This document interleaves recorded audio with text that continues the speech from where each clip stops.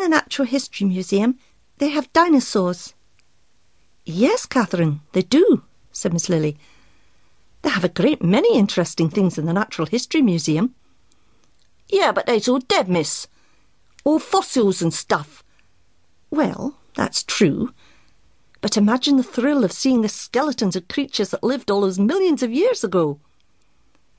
They thought about it. "It's much more fun," said Alison, "seeing live things."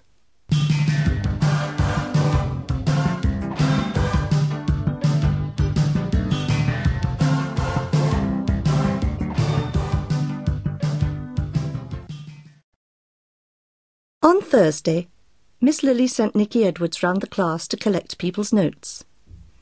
"Good," she said, when he came back to her desk with a fat wad of papers.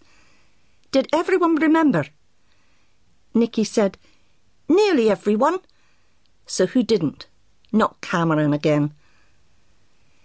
It wasn't Cameron this time, but Catherine Onslow. That really surprised everyone. Catherine wasn't the sort of person who forgot.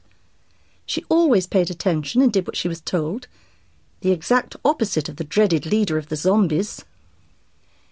Miss Lily said, "That's very unusual for you, Catherine. Remember to bring it in tomorrow, or you'll be too late. Is everybody else coming?" Everybody nodded. "So it's just Catherine. I'll put a tick by your name for now, but I do need to have the note, first thing tomorrow. All right?"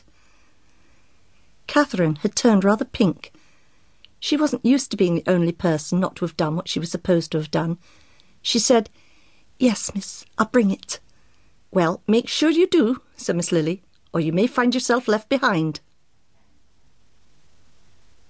First thing next morning, Miss Lily said, "Where's Catherine with her note?"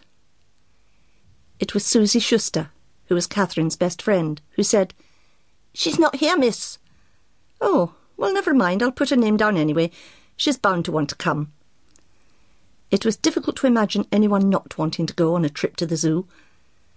Last term, when they had gone to see Let's Make an Opera, some people hadn't been interested, but everyone was interested in animals. On Monday, when Catherine was back again, Miss Lily said, "It's all right, Catherine, you can take that worried frown off your face. I've put your name down, you won't be left behind. Now then, what we're going to do this morning is paint zoo scenes. When you've finished, we'll put them up on the wall. Then, when we go to the zoo, we'll be able to see which of the paintings are most like the real thing." They spent all the time up until break painting their zoo scenes. Outside in the playground, Susie wanted to know why Catherine hadn't been in school on Friday. Catherine said she had had a funny tummy. "If I had a funny tummy, I'd make it tell jokes. I'd make it tell tummy jokes." Susie banged with her fist on her stomach. "Knock, knock, who's there? Tum in." Kelly Flanagan giggled.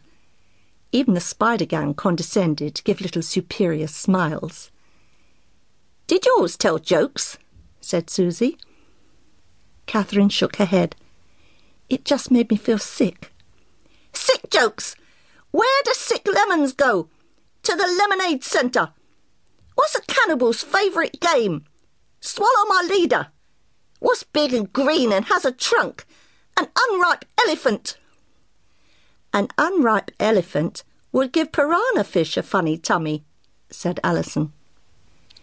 It wasn't very often that anyone was able to cap one of Susie's jokes. They all laughed, even Susie.